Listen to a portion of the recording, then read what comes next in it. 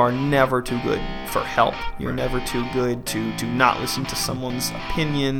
That is a big adjustment, because there are a lot of people in Atlanta who are very, very new. But bad actors think they're done learning. You can always learn something from any situation you're ever in. Hello and welcome to the Hollywood Hustle Podcast, where we bring the stories and struggles of artists climbing the ladder of success and how they survive the city of dreams, Los Angeles. As always, I am your host, Daniel, and thank you so much for joining us again for another interview series. We really hope you enjoyed the commentary with Todd Nunez and Ashley Mary Nunez. We hope you got a chance to listen to it. It was so much fun to record, and Michael and I are already talking about the next movie we want to do, because we definitely want to do that again. It was just fun. It was just fun just to sit and kind of relax and chat and just have fun watching a good film. It's always enjoyable to do that. We're coming up to the end of the year. It is November, almost Thanksgiving, woohoo, and December and the holidays. It's already feeling like winter here finally in Los Angeles. We're super excited. We have some great stuff coming for you. Like I mentioned last time, we have a Thanksgiving special episode. We have some Christmas special episodes. This is our final interview series of the year. Wow. It's kind of even hard to think about. It's been a crazy half year since June. A year if we go to when we started putting this together. Can't believe it's almost over for the year. And then 2018, man, we've got some great stuff. We already have interviews planned, already interviews in the can. It's gonna be awesome. We can't wait. And to tell you more as we get closer, it's gonna be exciting. Just a heads up. Some backstory on some of our audio issues. When we were able successfully fundraise on Kickstarter, we bought two blue snowball mics to record on. And what we didn't realize was that snowballs, for some reason, are coded the same. And so same frequency, so you can't use two USB snowballs on one computer and record together. So we've had to either use two separate computers, or we found this software that basically creates like a virtual mixer that we were able to use. But the problem is it wouldn't always pick up both mics, or halfway through recording it would drop a mic and you'd only hear the other person on the other mic. So that was the case with this one, this recording, and so I've had to amplify my side of the conversation. So sorry for some of the weird audio levels. I tried to get them pretty close and match as best as possible. So hope you understand. We're still editing. Kel's still spending time with family, which we completely understand, and we still send him our love and hope he's getting through this. It's really tough, and we love him. I don't want to take too much time. I'll talk a little more after the interview. This interview this week is with a wonderful gentleman named AJ Jones, a good friend of Michael. Michael mentioned AJ initially when we were just brainstorming guests to have on, and the problem was that he lived in Georgia, and we didn't have a way of doing really a good Skype call interview that sounded good or anything like that. And just so happened that AJ was coming into LA for the Fringe Festival to see some friends who were in some plays. And luckily he had a 3-hour break where he could sit down with us and record, which was fantastic. So we were able to sit down in person and talk to him about living away from LA and finding success outside of LA. So that's kind of how this came apart. So in Act 1 with AJ Jones, Daniel, myself, and AJ trek AJ's journey from Houston, Texas, and Orlando, Florida. We discuss learning to survive and grow as an actor in Los Angeles. Then we also discuss working in other cities like San Diego and Atlanta and how they compare to Los Angeles. We discussed the current film boom in Atlanta, what enticed AJ to make that his new base of operations, and what new opportunities it offered him. This is a fantastic interview on making it somewhere completely unexpected. So grab a peach, some sweet tea, and enjoy this wonderful interview with the actor, writer, AJ Jones.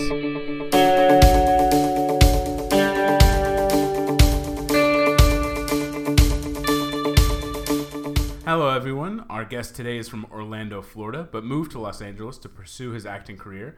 While in LA, AJ racked up notable theater credits, including What's Wrong with Angry, which received an Ovation nomination for Best Ensemble, Trainspotting at the Elephant Theater, and No Homo, a Romantic Tragedy, which premiered at the 2015 Hollywood Fringe Festival, winning Best World Premiere as well as Best Director for previous Hollywood Hustle guest Jessica Hanna. AJ is also our first guest on the podcast to attain a level of success after moving away from LA to Atlanta Wood. Is that? Yeah, that's a thing. In Georgia. We're thrilled to have him on the show and to dive into his Hollywood hustle outside of California. Ladies and gentlemen, everyone all over the world, Mr. A.J. Jones. That's me.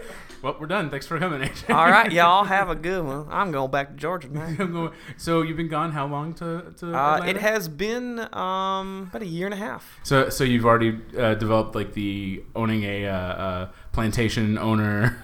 Oh, of course, yeah. No, I have taken. I have to say I'm an actor of a high degree. Now I say, I love me a nice julep while I'm doing in between takes. Don't drink sweet tea. Oh, bless your heart. Nope, not yet. No, but Yollywood is real. It's a real thing, man. It's a real thing. Well, it's a market that's really grown over the last few years, especially with the tax breaks they offer. And Walking Dead, I think, really is the one that kind of really down in Sonoya. Fun story. It's where they shot Fried Green Tomatoes. Oh, it's the love same that movie. town. Yeah, Love that movie. Yeah, Walking Dead basically owns the town. I think you say Walking Dead was based on. Yeah, what they did was they took Fried Green Tomatoes, they sat down, and they did a really long art breakdown of how do we make this into a graphic novel. Yeah, if zombies were attacking the old ladies in Fried Green Tomatoes, what would that be like? Mm-hmm. That's how every good piece of literature starts. Yeah, fun fact, Rick's actual favorite food, fried green tomato. Wow. No one ever really knows that because I made it up. Oh, wow. You fooled me. Yes. So that's okay. Get out. That's all right. Hey, but the city, seriously though, the city of Sonoya, it's an old town. So the town of what was it in Walking Dead? It wasn't Mayberry, but it had the berry in the name where the governor was from. Woodbury. Woodbury. So Woodbury, the actual town that you see when they're shooting the episode, that's downtown Sonoya. Okay. The actual city. So what they do is those are real businesses that they're shooting at. Right. But the town of Sonoya is so smart. Those businesses are designed to still be open, but from the back side. Interesting. So while they're shooting in the middle of downtown, shooting Walking Dead, all of those businesses are still open. There's just entrances on the back side. Just using a different side of the building. Yeah. That's so awesome. I mean, you have like a veterinary clinic, a hardware store, and there's people just coming up and buying stuff probably while they're shooting all of those Walking Dead episodes. Really, really smart. Interesting. So let's turn the clock back a little bit. Let's go back to where it all began. Where is AJ from? Tell us about your family, your family life. Just give us a little rundown of that. Sure. I was born in Houston, Texas. We did not live there very long. We've moved all over the place, mostly because of my mom's job. Right. You were there for 3 months, I believe? 3 months. And you drove the car, right? Oh, yeah. I said, I'm out of here. It's too hot. 3 months, I'm out. out. I said, peace. I've been alive for 3 months, and I can't stand it here. Yeah, I knew exactly what I wanted very quickly. So we left, and we moved to Louisville, Kentucky. And then we moved to Fishers, Indiana, kind of Indianapolis suburb. We moved to Atlanta a little bit growing up. I was there during the 96 Olympics. So I was a wee little guy. And then Florida is kind of what I call home. I lived in Tampa, the Orlando area, and then kind of the middle of nowhere Lake County area. Okay. Smaller towns out there, a little bit more country of a feel. So if anybody ever asks, like, where are you from? That's kind of the I kind of pick and choose Orlando, Yeah. to be honest. It's kind of it's just where my deepest relationships from childhood per se still come from is Orlando. So any brothers and sisters? nope, I'm it. Oh, this is Yeah, we were very easy to I move. feel you there. Uh-huh. I feel you on the single child life. Yeah, it was hard moving so much, but what it forced me to meet people. Right. I had no choice, but we're gonna move to a new place, and I have to go make friends, or else I'm gonna sit in my house and do nothing. Just be alone. Yeah, so I definitely feel like I got like a lot of my personable traits from just moving so much as an only child. Now, for me, as an only child, it really caused me to. I think that's kind of where my imagination and my creativity came from, was because being by myself, a lot of times I had to come up with ways to entertain myself. Is that something? Is that something that you feel happened with you as well? Yeah, I feel like I was always looking for an outlet for it, because I feel like I always had the imagination, but I had no one to do it with. Right. I had no one at home to build forts with and stuff. I mean, I had my parents, sure, but my parents they're a little bit older. My mom was, I think she was in her mid 30s when she had me. Pretty much describing my life. Right yeah, now. so they didn't treat me like an infant, like a baby, and jump around with me and play around with me. So yeah, I had to go out and I had to find my early closest friends to go play, cops and robbers and Which Amazon adventures and stuff like that. Were you the robber or were you the cop? I was mostly the cop, because I was obsessed with whatever movie that was, where it was an Arnold movie, I think, and he screams, "Come with me if you want to live." Every movie. Is that pretty much any one? So Terminator. Was that actual? That was the first Terminator. You're sure, right. Yeah, that was the first Terminator. Yeah. So I remember one specific moment. It was a friend's birthday party. I mean, legitimately kindergarten or first grade. And it was a friend's birthday party, and they had this big area in the back, and there was probably 20 of us kids just running around, and we had divided up into teams, kind of cops and robbers, kind of. We're just playing like a fake war over something. I remember I just stood up and I just screamed, "Come with me if you want to live!" And the birthday kid turns around and just looks at me and goes, "Dude, it's not your birthday, man. Chill out." I was like, so I think That's amazing. I think from a very young age, I always had a creative streak. What's your first recollection of theater or film or theatrical plays? When I was in third grade, this was in Summerfield, Florida, like Tampa, Florida, and I did the Christmas play at Summerfield Elementary, where I got to play Santa Claus. Oh. And I don't even remember why I wanted to do it or auditioned for it or anything like that. I think it just looked fun, and they Now, were you the cast lead? me as Santa. I think I would like to think I was the lead. I think I was a little bit more of novelty. Oh, okay. Like the show, Santa is a big part of the show. Like they have to rescue Santa, so it's more about the people who are doing the rescuing. But Gotcha. you can have the show without Santa Claus. Absolutely. So Oh, I was like, You were the pretty cool. bassist for the show. Yeah, it was my first kiss of my life. Oh, I had to wow. kiss Mrs. Claus, and it was the biggest moment for Do you anyone. do you remember who played Mrs. Claus? A girl. Well, a girl, if you're out there. A girl. girl. Yeah, girl, comma A. Girl, comma A. Whoever that could be. Did you have any lines in the show? Do you remember any of your lines? Yeah, I don't remember what I said or anything. I remember the show after. I'm gonna assume you said ho ho ho at some point. I probably did. I probably had a couple pillows stuffed Yeah. in my gut too. The show I remember the best from that age range was the year later. They did the Christmas show, but I didn't play Santa. I played Tony the Pizza Guy. Oh, sweet. Who was actually a classic Christmas character. Of course. Of just tradition. if you go through all of the breakdowns of any Christmas show trope, Yeah. Tony the Pizza Guy is always He's there. always there. What would Christmas Vacation be without Tony the Pizza Guy? Guys, I really don't think we should pops have in. Christmas anymore. Hey, what you doing? You got to have the Christmas. Yeah, huh? deleted scene, the tree that falls through the couples, that was actually supposed to go through a pizza parlor, and they were going to have a Tony spin-off. It just didn't quite get the funding. Ah, man. So they went in a different direction. burned out? Yeah, they just didn't. I think there was some kind of safety issue with that. But I played Tony, and that was kind of one of the lead roles for some reason. I really don't know. I remember it was this Hungry Howie's Pizza, and they had a whole bunch of Hungry Howie's pizza boxes, 10, and I would walk in and someone bumped into me and I had to pratfall and gag, spill all this pizza. It was a lot of pressure. Something you still do today just for laughs at parties, right? Mostly, yeah. You actually have the boxes still. You take them to the party. Oh, totally. I'm a wonder at parties because I am just in a constant state of bit. Pratfall king. Where I do nothing but bits. Right, yeah. I really was trying to have a sincere conversation with this guy over there, but he just kept doing bits. Yeah. He wouldn't stop. I mean, every single person asks me, "Who's your favorite actor, AJ?" And I say, "Well, it's very simple. It's Chevy Chase." I mean, just the artistic depth and everything that he does. It's what I shoot for most of the time. Now, how were you in school? Were you a good student, bad student? I was a very, very good student. I was kind of strange in that sense where I was an athlete, I played baseball, right? All basically since pre-K, but I was really good in math. I really, really enjoyed math. Whoa.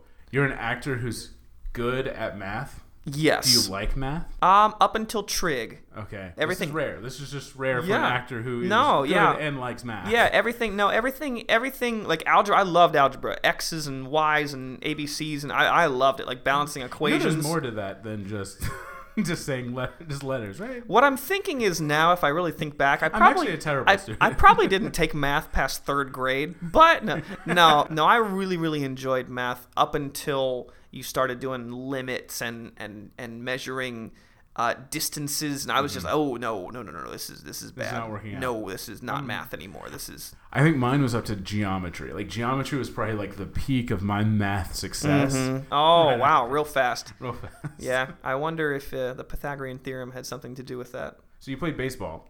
Yes, sir. What positions did you play? I mostly played shortstop. Mm-hmm. When I was younger, I pitched, just because if you're that 4th, 5th grade age and you can accurately throw the ball, you're a pitcher.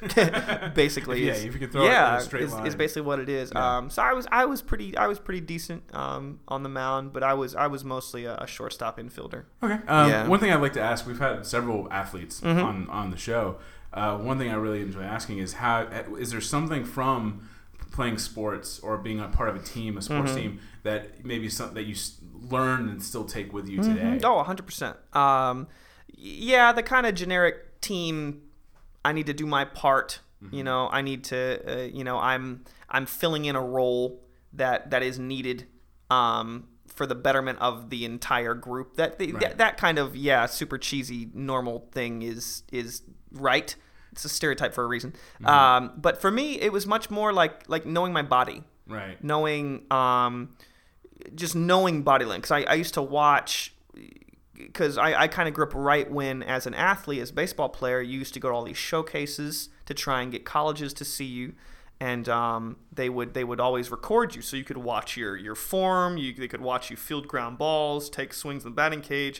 So it's kind of always watching myself. And so when I'm watching myself, you start to learn, when it feels like I do something, that means I'm lifting my leg this way. And you see enough of that, and eventually you can start to understand just how your body moves and what your body looks like and how it works. So for me, yes, being an athlete has given me just the understanding of like the work ethic and like when you're on stage, when you're in an ensemble, when you're in the theater, the work ethic and the amount of work it takes to do it well. That definitely set in. But for me, it was much, much more.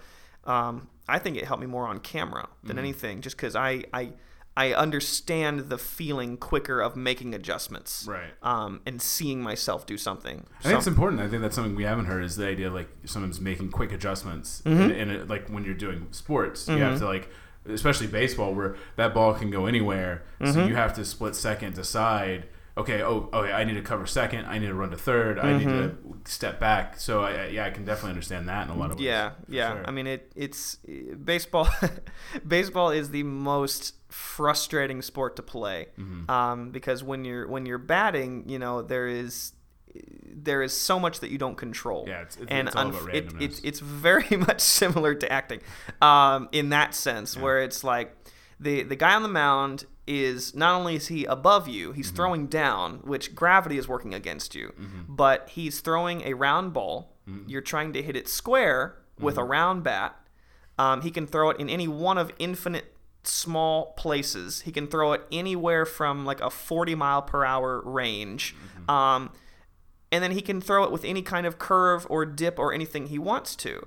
And if you can hit the thing, you then have to hit it safely past 8 people who have been strategically placed to catch it where you are statistically going to hit it.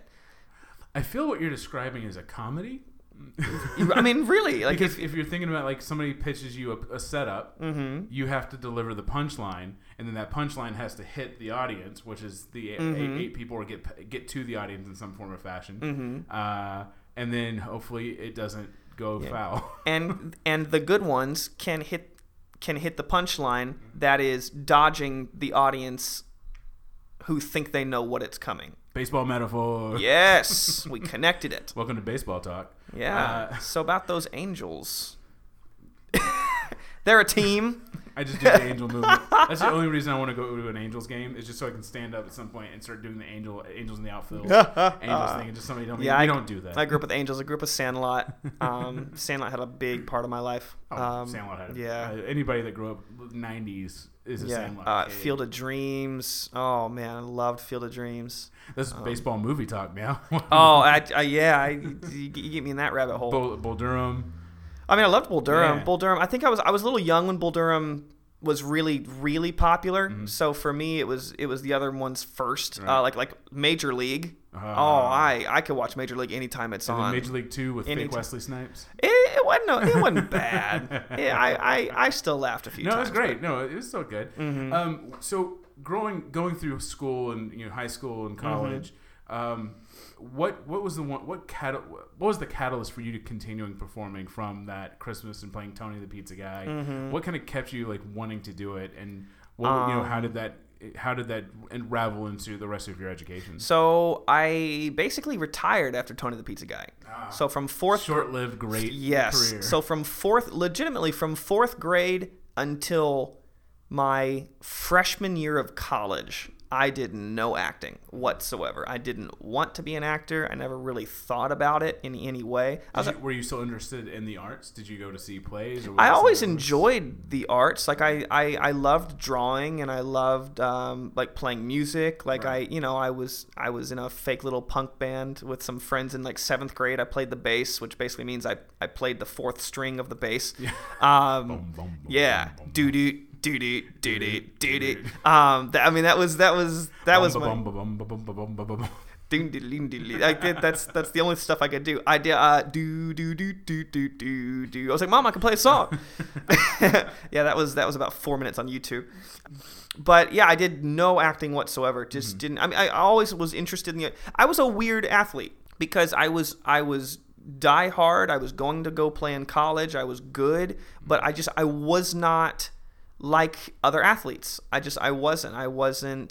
never really fit in into like even the kind of athlete cliques that do exist on teams. I just never seemed to quite fit in. I was interested in other stuff. Right. I didn't always just want to talk about sports. It wasn't sport 24/7. Yeah, and so I just had a bunch of other interests and things like that. But so to be honest, one of the main catalysts was Whose Line Is It Anyway? I mean, we grew up the original. Yeah. Well, I mean, the original American version. Yeah, it was Gary. Yeah, and I loved it. I thought it was so funny. And so when I moved to Orlando, this was in 7th grade. I was in Orlando 7th to 10th grade. And so when we were there's a place in Orlando called SAC Comedy Lab, and it's actually where Wayne Brady came from. He started there. He worked at Universal Studios and things like that. And so, but SAC is this great little locals only kind of not touristy at all little hidden gem in Orlando for comedy, for especially improv, Whose Line type of like games. And so we'd go once or twice a month. Just to go watch, not to go be actors or anything. Right. We would just go watch. We thought it was enjoy it. Yeah, my friends and I, we just thought it was hilarious. We loved it. So did that all throughout. Just stayed relatively interested in that all throughout high school. And then my senior year of high school, I was in a TV production class because I needed a class to take. I mean, I always loved movies. I loved movies and TV shows and obviously like Whose Line stuff, and I loved it. So I was like, okay, yeah, make a little movie or something. So what that ended up turning into was my TV production teacher could see that I was actually interested, because TV production, half of TV production classes is the guys wearing the oversized Jinko jeans, right, eating Cheez-Its and listening to Mudvayne. Right. Like that's most. I mean, really, it's I stand. But great Mudvayne impression, by the way. I can it's do like it better. Here. I'll do it later. They are here. They're in the back. Oh, ladies and gentlemen, Mudvayne. Yep, there's 4 people here. But he could tell that my TV production teacher, he could tell I was actually somewhat interested, and he said, I want to challenge you, like go and just go and shoot something, go and actually do a little something. So we took a little Zoom digital camera with a little mini DV tapes, and we went and shot just like little 1-minute videos and stuff. I was like, this is actually kind of fun. This is kind of cool. And he saw my teacher's name was Mr. Butler, and he saw that we were actually like shooting little kind of little stories. And so he approached me and kind of said, hey, we need a video for the lunchroom. The school wants to kind of put out some new lunchroom rules, but they don't just want to make an announcement. And we kind of said, well, we have some TV production stuff. Why don't we just make a video? So he basically, in essence, kind of gave me my first directing gig, Awesome. as a senior in high school. And so, yeah, me and about 6 or 7 of my friends, I think, we went to the lunchroom and made some goofy little kind of sketch little lunchroom rules videos and kind of put them together, and they liked them. So that kind of led to, we did one for like the new freshmen coming in, like an orientation video. We did a respect your teachers video with one of the like really cool teachers in the school.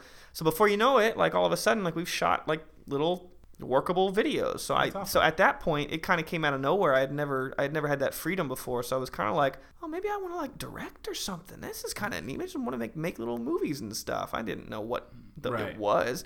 I was like, this is pretty fun.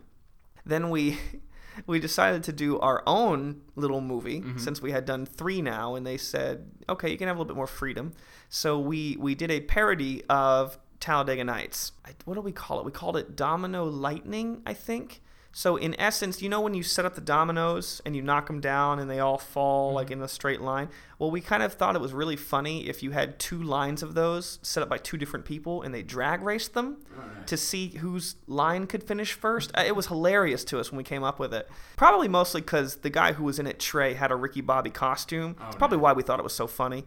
So yeah, it was this kind of like little 8-minute, like little parody, funny little movie about this guy named Rusty Nail, who was the greatest domino racer of all time, and with this epic dun dun dun dun dun dun, all these shots of like the dominoes falling real slowly, and he's running behind them. It was fun. It was the most like creative I've ever like gotten to be in a movie, film, anything since ever. And so I was like, this is cool, because we wrote it, and it was like, this is really, really cool. And so I kind of had an interest in it, and so I was looking at different schools during that time for baseball. I was looking at different schools kind of around the country that I was going to go to. Right. And long story short, none of them worked out. I kind of got the ring around by a couple different schools, and so ended up going to Lake Sumter Community College in Leesburg, Florida, because the sounds like a happening place. that was next door to Leesburg High School in Leesburg, Florida.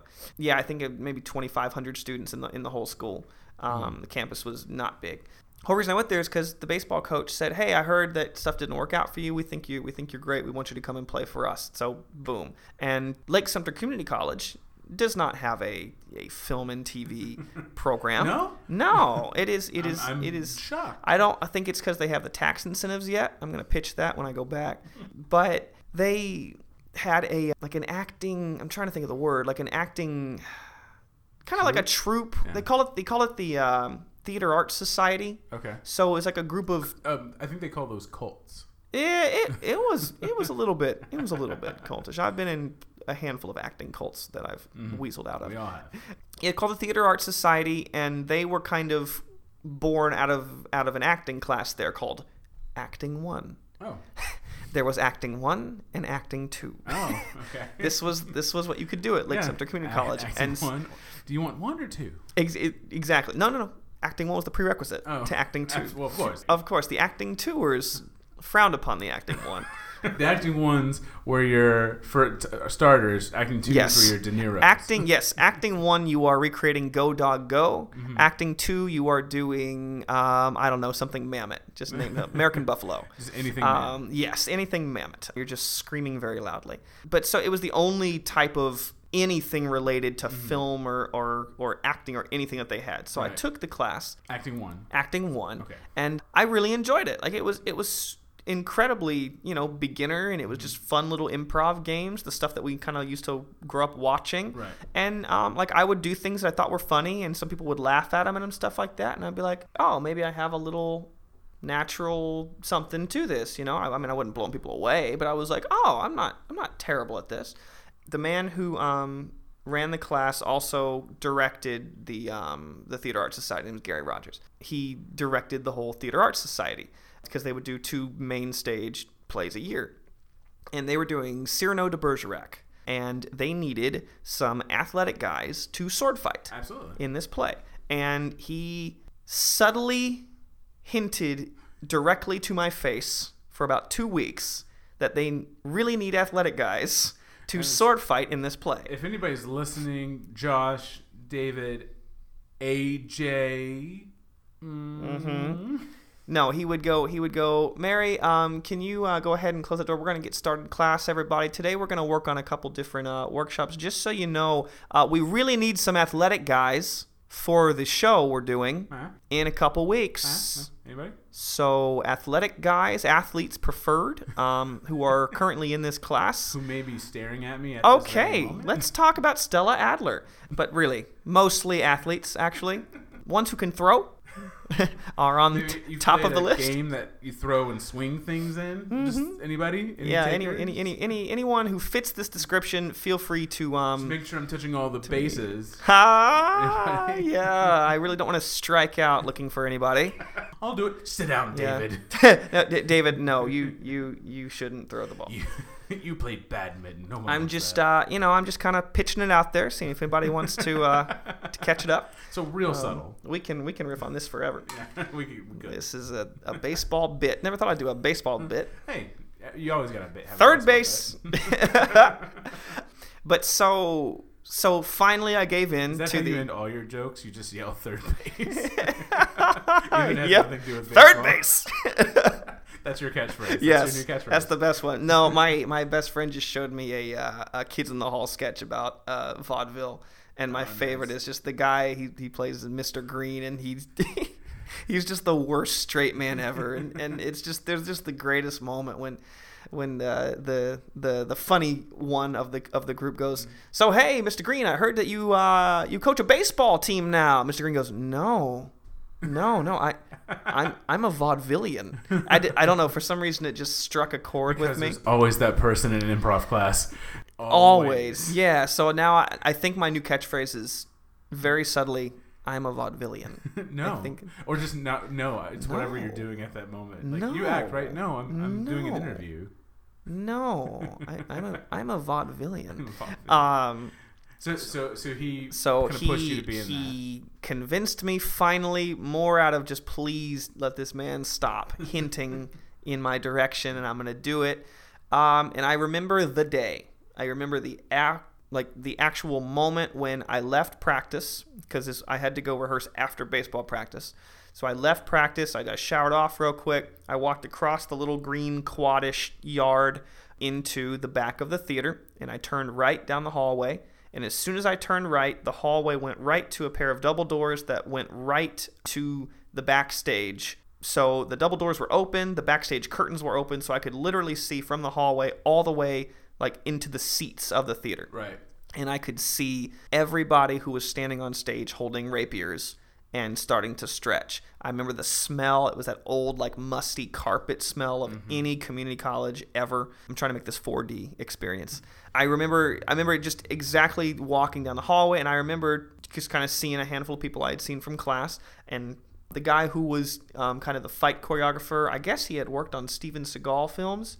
I'm trying to remember his name, but apparently he was a pretty... That makes sense. I think they filmed Under Siege in Georgia, I believe. Did they really? I need to get caught up on my Seagal. I could be completely wrong. Yeah, I'm just gonna say it. On my Seagal vault. Some Seagal maniac out there going, "No, they didn't film that there." No, I am going to send a hastily written letter to the Hollywood Hustle podcast at gmail.com.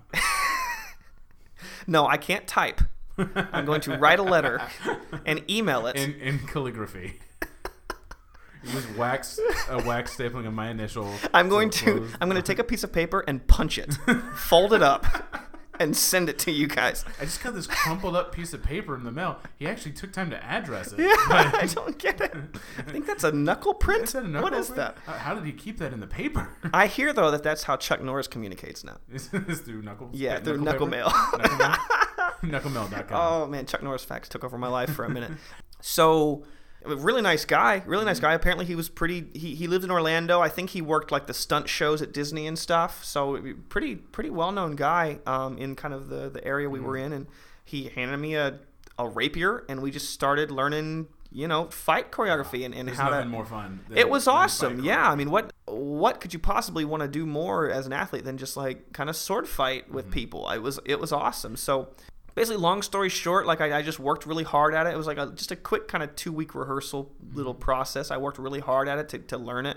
I got to play 3 different people. Nice. In 3 different sword fights. Tony the Pizza Guy. I got to die twice, which was really fun. I got to get stabbed twice, and then one time I got shot with an arrow, and I got to just scream in the middle of this scene. It was awesome. Nice. But I just worked really hard, and the director Rogers saw that like I was working really hard, and so a couple of people dropped out, because community college shows people come and go. Yeah. And so I picked up a couple like little tiny roles. Like I got to play like one of the cadets, I think it was, like one of the soldiers, and had a couple like funny little bits. I got to play the Cavalier who, approaches Cyrano and asks him like, "Who is your sponsor?" "No one. You have no sponsor." Like I was gross. Like I was that gross. So you were just AJ. Oh yeah, I was that like. That's how you said hi to me when you came into the room. "Ah, gentlemen, we're talking about thespians of the TV." And then when you got on the mic, you started talking like this. Yes, yeah. This is years of training, folks, to sound like a human, which oddly enough is my life. You paused the recording. Why did you pause the recording? I thought it was going splendidly. Oh no, a siren. I hope everyone's okay. The long drawn out. Yeah. Oh man. So yeah, that's the next book is Harry Potter and the Extended Ellipses. But the curse of the extended. Oh, of course, of course. No, it cannot be a positive extended ellipses. But so I got to play some just fun little roles and stuff, and people, they responded well to me. They're like, "Wow, I didn't know you were like an actor. Like that was kind of cool," and stuff like that. And when it was over, I was devastated. It took me by surprise. Right. When it was over, I was like pit of your stomach, like nauseous, like I've just broken up with someone that I love, that I was never going to see these people again. I was never going to get to do this again. I was never going to have this much fun again. Right. Baseball at the time, because, I'm 5'9", 170. So baseball at the time was very frustrating because everybody was growing, getting real strong, and I just kind of stayed the same size. I couldn't throw as hard as anybody anymore. I couldn't hit the ball as far. I couldn't run as fast. So it was really frustrating, kind of humbling time in baseball. And so this was such a fun escape for me to just get and play around and have some fun. And I was just devastated. And I remember like walking through the hallways of school the next few days, just really down that this thing was happening. And it just kind of hit me. We kind of rolled into like winter break, and it kind of hit me, and I was just like, I just don't think I want to play baseball anymore. Like that's a really sobering thought since I was probably 4 years old. Most every day I wake up has something to do with baseball, or working out, or cardio, or hitting in the cage, or taking ground balls. I mean, that's just life. And so to think about not wanting to do it anymore was crazy to me. I couldn't even think about it. And so we went to Kentucky for Christmas, like we kind of always did when I was growing up. And I'm in the basement of my aunt's house, and I'm shooting pool with my dad. And we just have kind of this kind of heart-to-heart conversation. We're talking about baseball and what I want to do and how much I loved doing the play and everything. And I was like, I think I kind of want to try that. Like, I really loved that. Like, more than anything I have tried almost ever. Like, I loved that feeling. My coach called me and said, "Hey, we just want to let you know we're going to redshirt you, which means you're going to be on the team, but you're not going to play this year. We're going to give you an extra year to kind of grow and get stronger and get faster." And, most guys would be really bummed. I was crazy excited. I was like, "Oh, nice. So I'm going to get to like go do like another play again or something like that." And that just kind of hit me where it was like, oh, I don't think I want to play baseball. Yeah, like, why stay on the team? Why stay if I don't want to do that? I think I really want to like try this other thing. And so, of course, right when I make that decision, my coach calls me and says, "Congratulations, we're going to put you on the team. You're going to take the last slot in the team. We like you, and we want to have you on the team." And the coach, Coach Billings, really special guy for me. I think he was in his late 20s this time, so younger guy, kind of understood. And so I said, "Hey, Coach, and it's kind of going to come out of nowhere, but I kind of don't think I want to play anymore. Like not just because I want to quit baseball, but like I've kind of found something else that I think I really want to pursue and really try." And for me, I mean, that was a really, really huge moment in what Coach Billings did for me, because he literally said to me, he goes, "Hey man, I totally understand. Like, if you found something else that you want to go for it, he goes, I think you should go for it 100%. Right. He said, my door's always open if you need anything. I mean, it just meant a lot the way he responded to that. It was very positive support. It was incredibly supportive. Yeah. I was expecting, all you ever hear from these real OG baseball coaches at all these colleges and camps is just like, you don't quit, don't quit, don't quit. You don't quit playing baseball. You don't quit because it's hard. You don't quit. And eventually it's just like, I don't want to quit. I think I just want to do something else. So in that moment, when I hung up that phone in my aunt's basement in Louisville, Kentucky, I was no longer a baseball player. You were an actor. Yes. And it was the most terrifying moment of my entire life. Because go ahead. So what kind of led to the decision to move to LA? So I went back home. I went back after, obviously at Christmas. I went back and I just jumped in. I'm the type of personality. If I'm going to do something, I'm going to jump in 100%. Right. So I jumped in. The next season, the Theater Arts Society did A Midsummer Night's Dream. I got to play Bottom in that. Nice. I would love to play Bottom again in like 20 years when I actually fit it. But it was my first time being kind of a lead of something, kind of serious in a way. Right. I loved it. I then went over to Orlando, and I said, well, I'm going to learn how to act. And so there's a studio out there called Artsake Studio. A woman named Yvonne Suhor, an actor who moved to Orlando. So it's a great, great studio. I became like a teacher's assistant there, and I just worked my butt off and just got into the work. Like, I became one of those actors who I am all about the work, the craft. I was one of those guys. Still am, but I was that guy you don't even want to talk to because I was so about the work. Yeah, and so Orlando, luckily, is a very, very, very good town to start acting because you have University of Central Florida, you have Full Sail, and then you have Valencia, all three which have phenomenal film programs. Right. And they always need actors to be in student films. So in my first year of being an actor, period, I did about 21 short films, student films, very cool. Indie little feature things. You kind of name it. Getting my first on-camera experience. I did the Orlando Fringe Theater Festival. I got a little taste of it. So long story short, in a year in Orlando, I worked my absolute butt off and worked. I kind of had started to think about the West Coast. I never really pictured New York for some reason. At least at that time in my life, I never did. Well, you're probably leaning more towards film.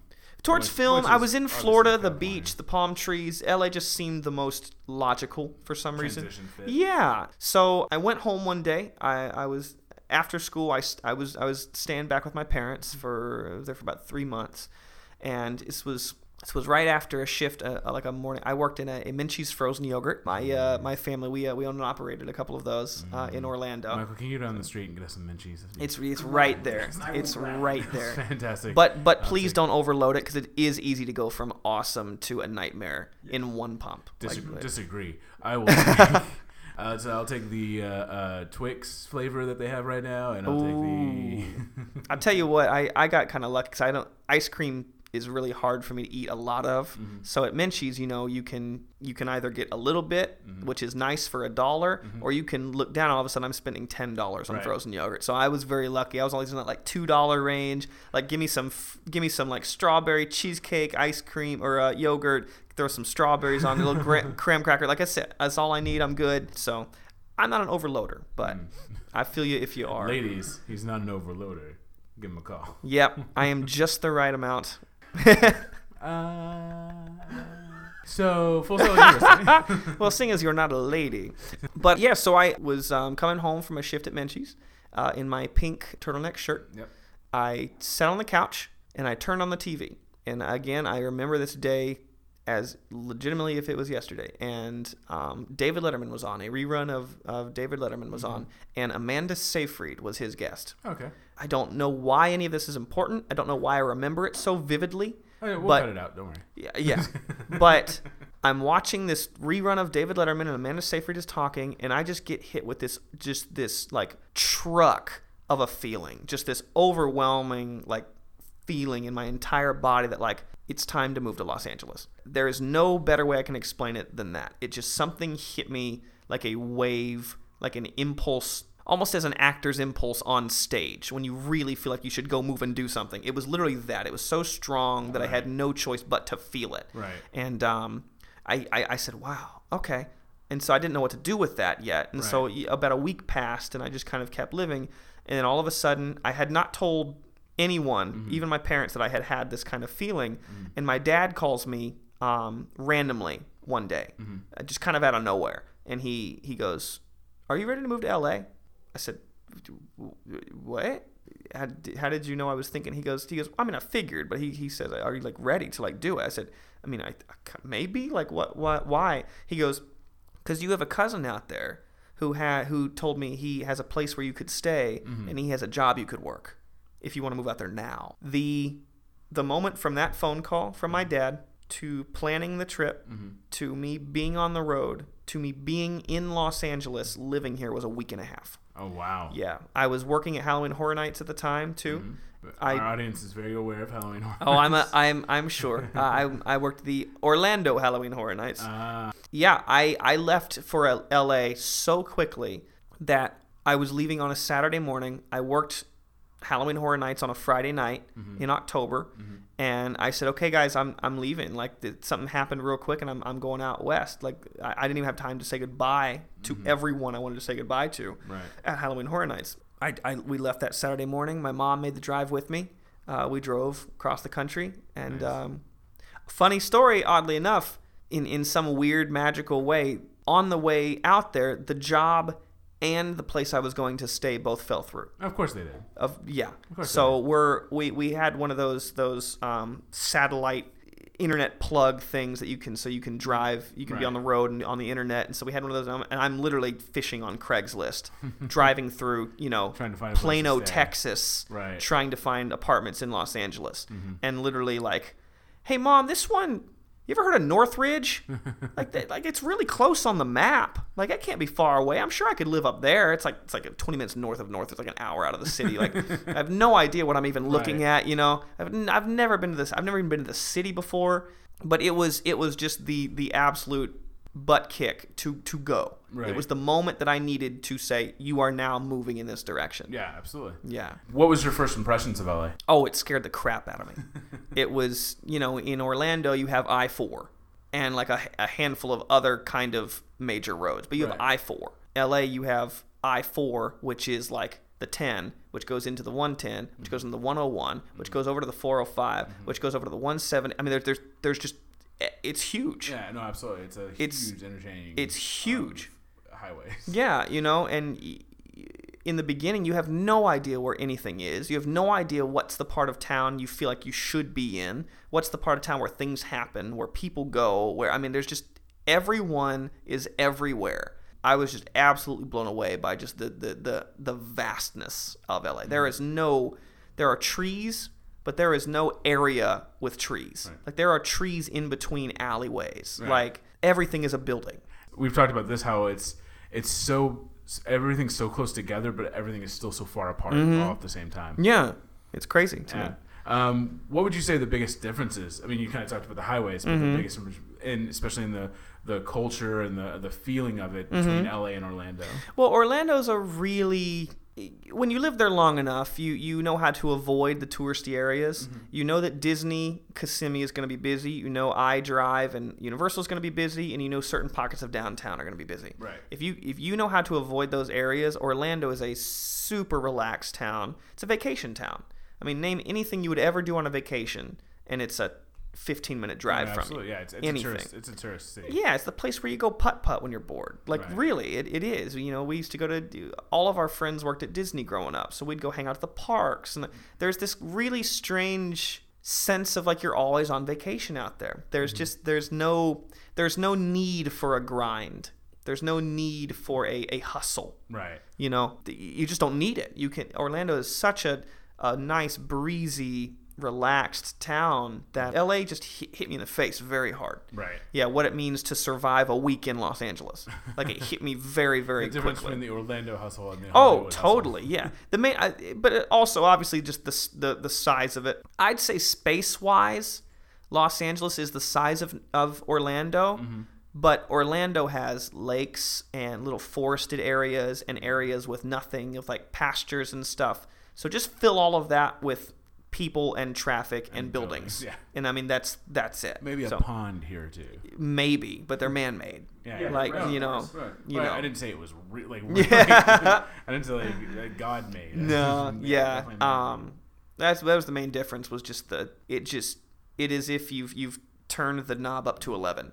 So you moved here. Mm-hmm. You found a place to stay, right? Yeah, I found an actors, dancers, artists house in North Hollywood. Nice. 4-bedroom house off of like Tujunga and Oxnard area in North Hollywood, and 16 people at one time living in this 4-bedroom house.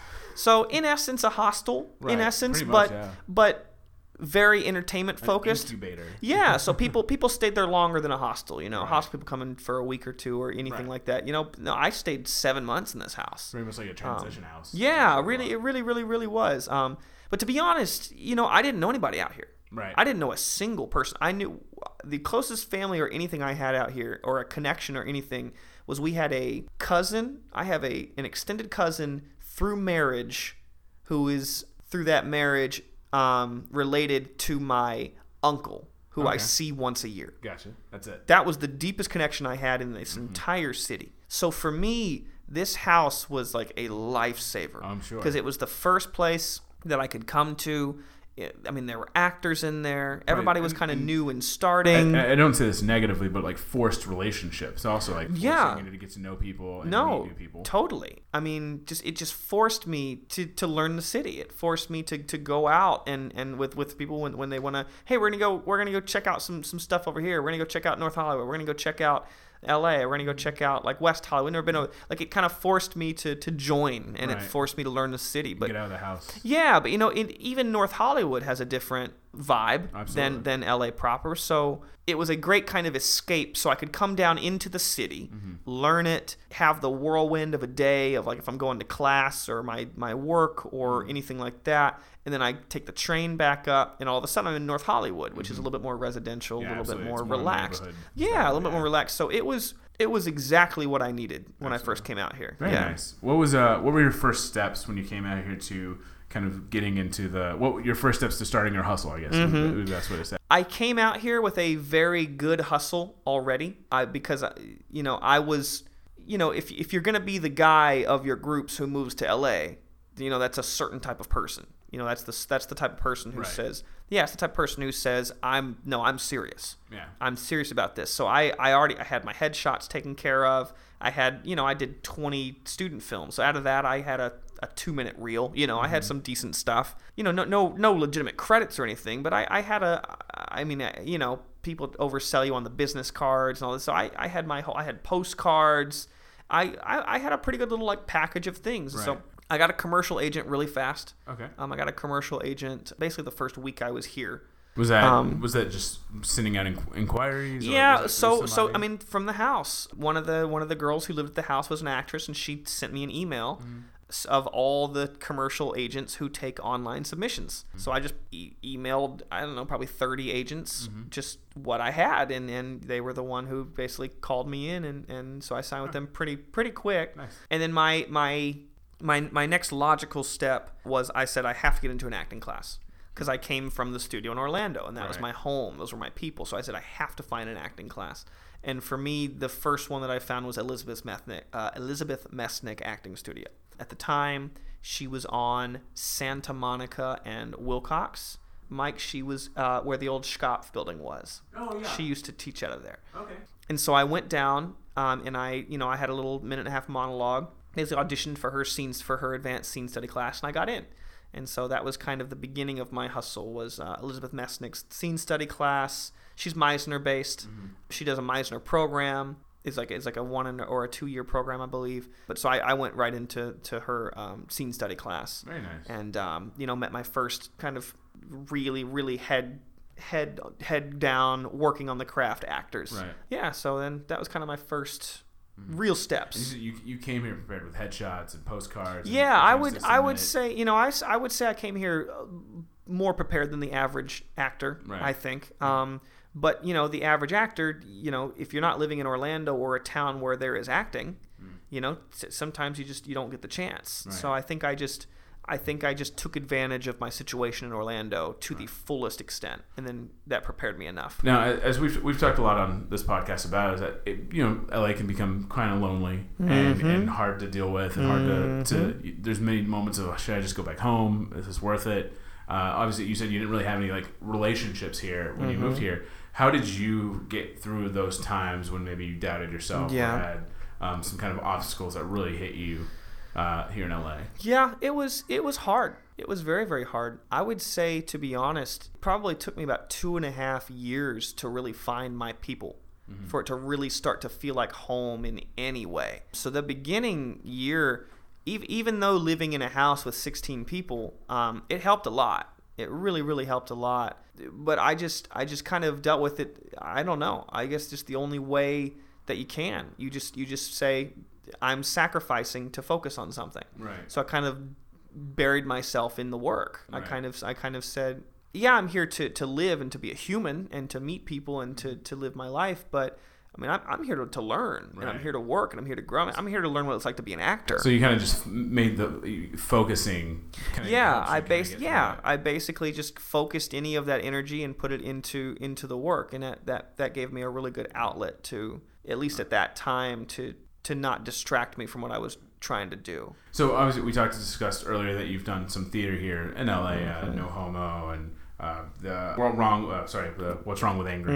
What would you say the benefits of doing theater in LA here? Especially in a place that's very much known for film. What would you say the benefits? I mean, if I could just tell you a story, then to me, I think that's the best way I could ever describe it. Yeah, absolutely. One day, I was at this actor's house with 16 people, and I was like, okay, I'm in a class. I have a commercial agent.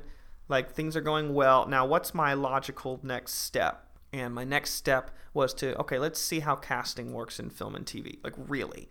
And I went on Backstage.com, and I saw a video that was featuring April Webster. And they were talking to April Webster about Star Trek.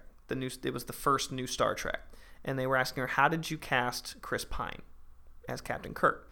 And she said, Chris Pine did a show for me that I directed at the Young Playwrights Festival at the Blank Theater Company. The next day, I called the Blank Theater Company. And that weekend, I became a volunteer at the Blank Theater Company. Yeah, that was kind of my first in anywhere. Was literally a box office volunteer. I showed up in my, what I thought was my trendy LA shirt and tie. I had my belt on. I was a theater guy. I felt really good about it. But, and this cannot be overstated, I didn't show up and expect anything. I showed up and worked my butt off. I offered to vacuum the whole theater. I learned very quickly. I paid attention when they told me to do things. And kind of through this, within a couple weeks, I had met the creative team. I met the artistic director. I met the business guys of it. So I kind of met the whole Blank team. And so long story short, we did this show. The very next show they were doing had a couple of kind of named actors in it.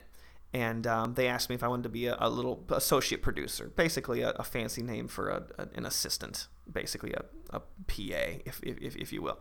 And again, for free, no nothing, totally volunteer.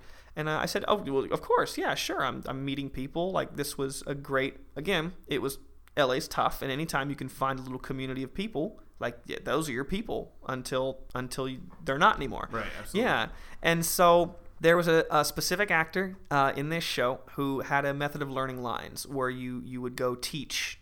Someone would go teach him the lines. Right. Like he didn't want to necessarily read the script and memorize words on a page. He wanted to more organically hear the script. Right. Interesting method.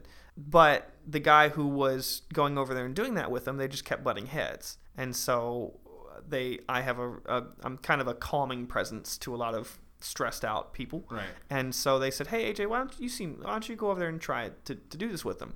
And eventually it just kind of clicked. It just kind of clicked, and I worked with this guy for a long time, about 3 weeks working on the script. So because of this, I knew the whole script. Right. And since I knew the whole script, I started going to understudy rehearsals. Oh, nice. And I was acting with them, in the actual rehearsals. So because of that, the assistant director is watching me act now, going, oh, he's actually acting. He actually knows this whole show. Right.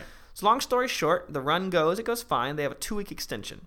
The one guy with the one role that I fit cannot do the extension. The one guy who is his understudy has booked a different show, cannot do the extension. So I get asked, because I know the entire show word for word, right, do you want to go on and do the extension? So I got to go on and do this show for 2 weeks with these pretty well-known actors, kind of at this point. It was awesome.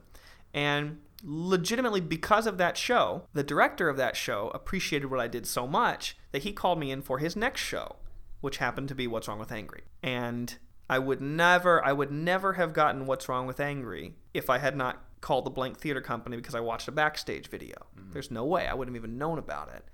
But the reason I bring up What's Wrong with Angry is because my manager, Gail Tassel, saw me in What's Wrong with Angry in 2012. She's based out of Atlanta, and she is the entire reason that I am in Atlanta right now. So it is, in a sense, what is the benefit of doing theater, besides learning how to act, and all of the great actors of all time, save Leo DiCaprio, have come from the theater. And to me, it's just by far the best training ground. I think good actors do theater. Actors who work forever do theater. And just besides the fact of it's a community that you can really connect to and grab and learn in a very me type of career.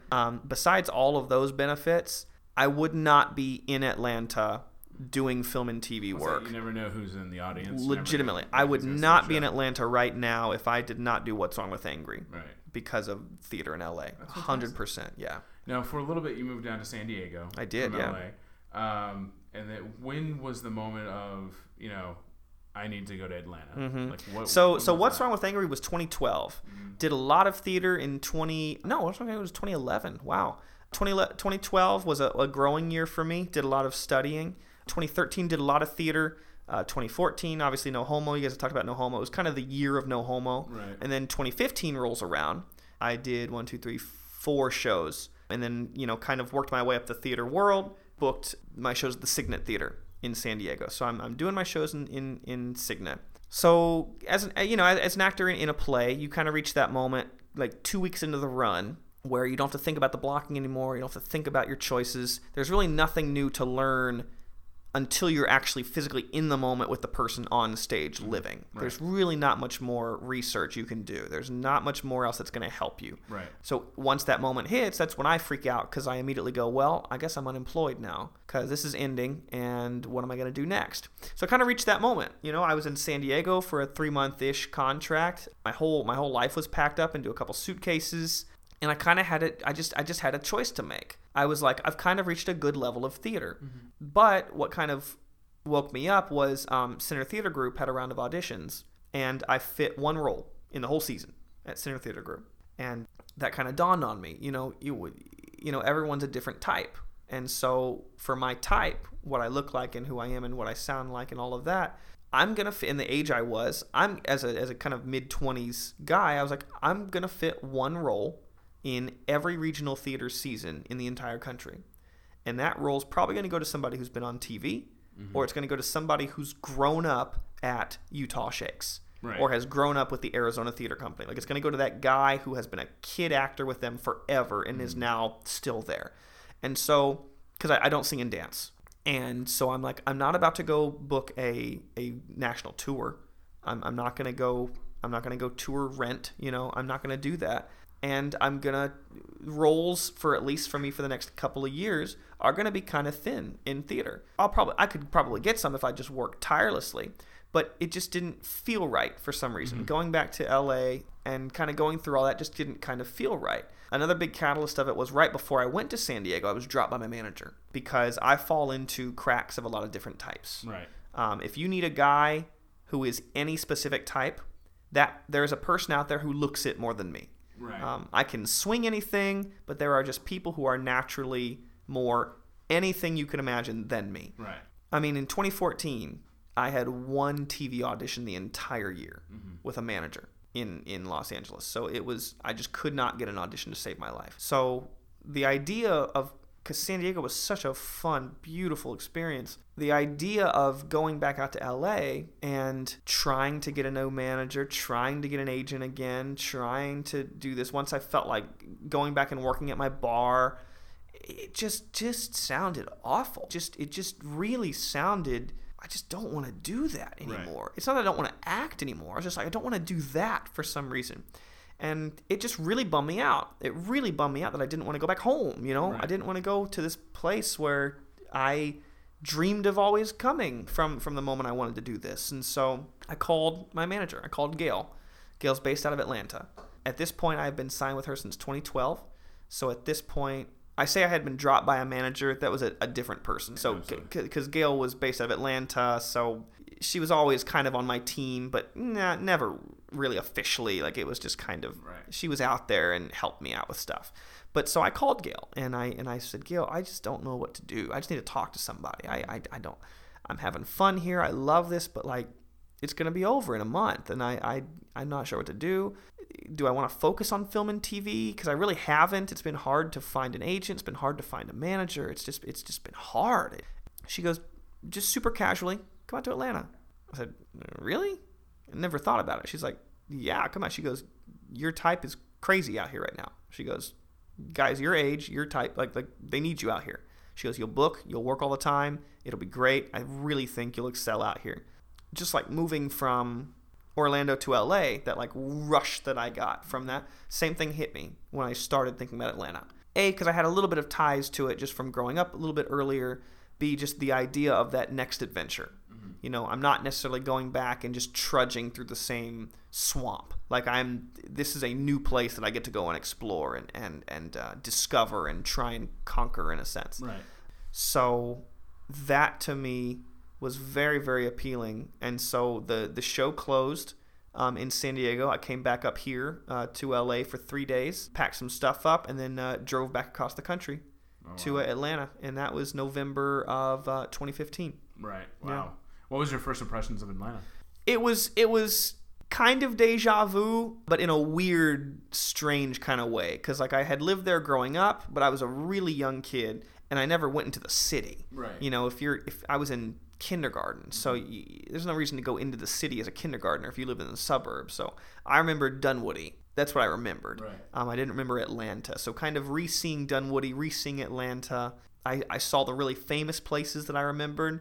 But then immediately the city, you still have that mental map in your head, but then all of a sudden the mental map just kind of expanded and growing in a way I had no idea. So my first reaction, I mean, I was like, this city surprised me. I thought it was going to be quaint and small and kind of slow-paced and just kind of, hot and financially and just kind of whitewashed and just kind of typical and nothing too interesting for me. But it really kind of blew me away with the different neighborhoods and the different just groups of people who are out there and what people are doing out there and how welcoming people are. It just blew me away. It really did. So I think Atlanta is a really, really, really fun town. Right. I really enjoy being in Atlanta. I really do. Nice. Very cool. What were some of the adjustments you had to get used to moving out there? Obviously, was there a different way things ran? It's kind of like the counter of adjusting to LA, the pace of LA, and the way LA works. It's the exact opposite. So in LA, if you go to Leslie Kahn, you got to fight traffic at Hollywood and La Brea. You've got to get in there and you find a parking space, and there's people honking, and there's helicopters flying over you, and you got to focus. You can get in there and do your work. You can get in there and do a scene. I went to an acting class in Marietta, Georgia. Marietta's, a tiny little suburb outside of Atlanta. You just park across the street at the dentist office that no one's using. There's nothing nowhere. Right. So it's just like it's just a 180 shift of pace. Now there's parts of Atlanta that are very busy. People in Atlanta complain about the traffic. There are moments when Atlanta traffic is bad and when it feels crowded, but just on the whole, comparatively, there's no comparison. Not even close. Yeah, there's no comparison whatsoever. No. So you got some auditions while you were out there. So what happened? So I talk about that class in Marietta, Georgia. So what was funny is when you make a big choice like that, when you literally, because how many people move away from Los Angeles and you never hear from them again? How many people say, I think I'm just going to go home. I think I'm just going to try something else. I think I'm just going to go.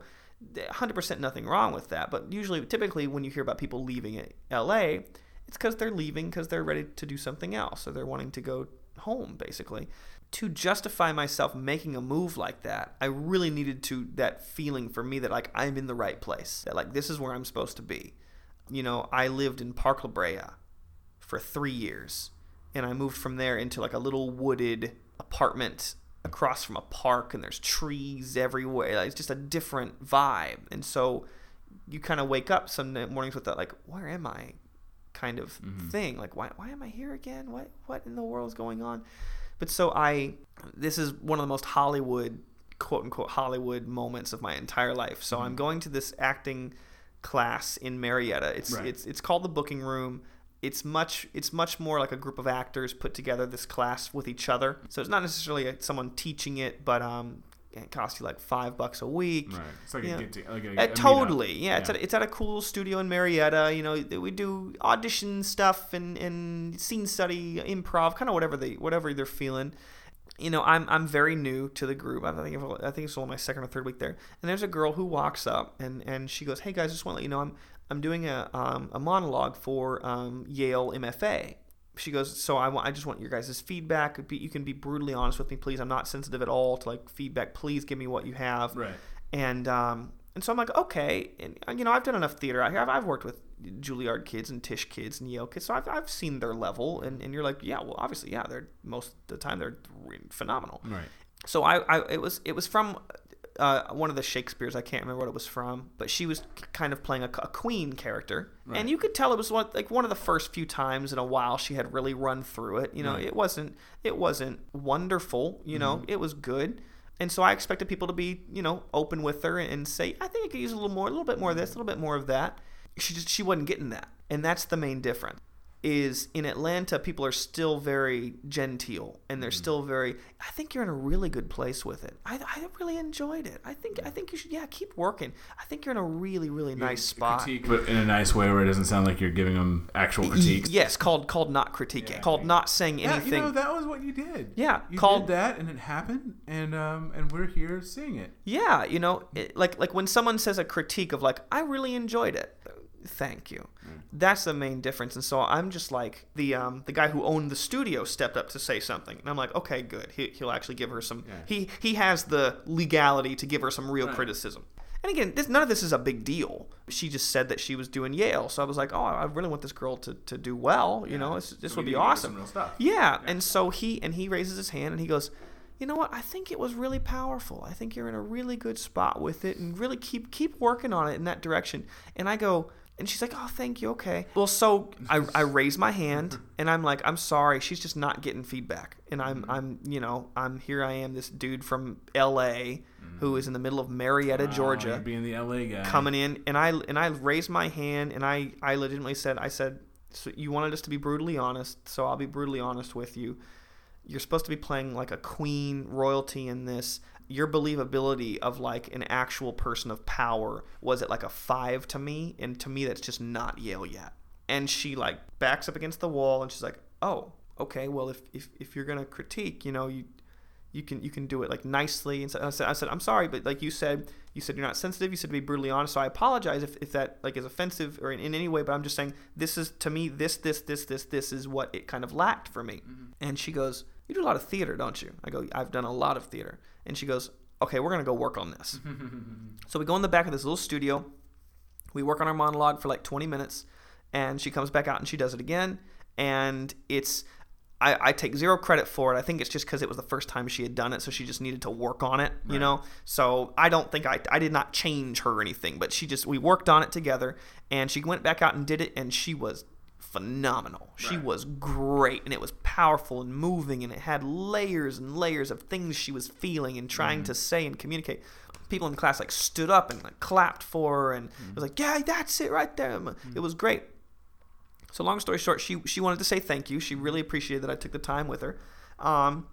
So she happened to be the associate casting director at Tyler Perry Studios, is this girl. So she wanted to say thank you, and she did, by bringing me in for a meeting with Raven Drummer, who is the head casting director at Tyler Perry Studios. And a week later, they cast me in my first SAG guest star spot of my entire life. Very nice. Legitimately because I pooped on her monologue in Marietta, Georgia, I am all of a sudden on set of my first SAG TV show. What part did you play? I played the role of Country Boy in an episode called Rusty's Brand of Justice on If Loving You Is Wrong. Mm-hmm. Yeah. I just 100% just shouted from a boat. That's literally what I did. But it was my first one. Did this also help you get Being Mary Jane? Is this kind of so the very next day after I booked it, I got my agent, because the girl I had helped, who had helped me get Tyler Perry, she said, who are you looking for to sign with? I said, Gail had mentioned a couple different people. She's like, oh yeah, we know Gina. My agent's name is Gina in My Talent. And she goes, we know Gina real well. Send us your stuff. So Gina called me the next day and said, hey, let's do it. She said, I don't need to see it. Let's do it. So I trusted Gail, and then I trusted this girl that helped me, and was like, okay. So that happened. Getting Gina happened, and since then in 2016, I just started auditioning like crazy for everything that went through town that I fit. I started auditioning for it. And Being Mary Jane happened more towards the end of the year. And Being Mary Jane was kind of an otherworldly experience. Right. Otherworldly experience, mostly because it's a BET show. Right. Atlanta is very predominantly African American. I'm one of 2 or 3 white people I've seen on the entire set. And we're shooting on Election Day and the day after Election Day. Oof. So I am sitting legitimately like in the makeup chair.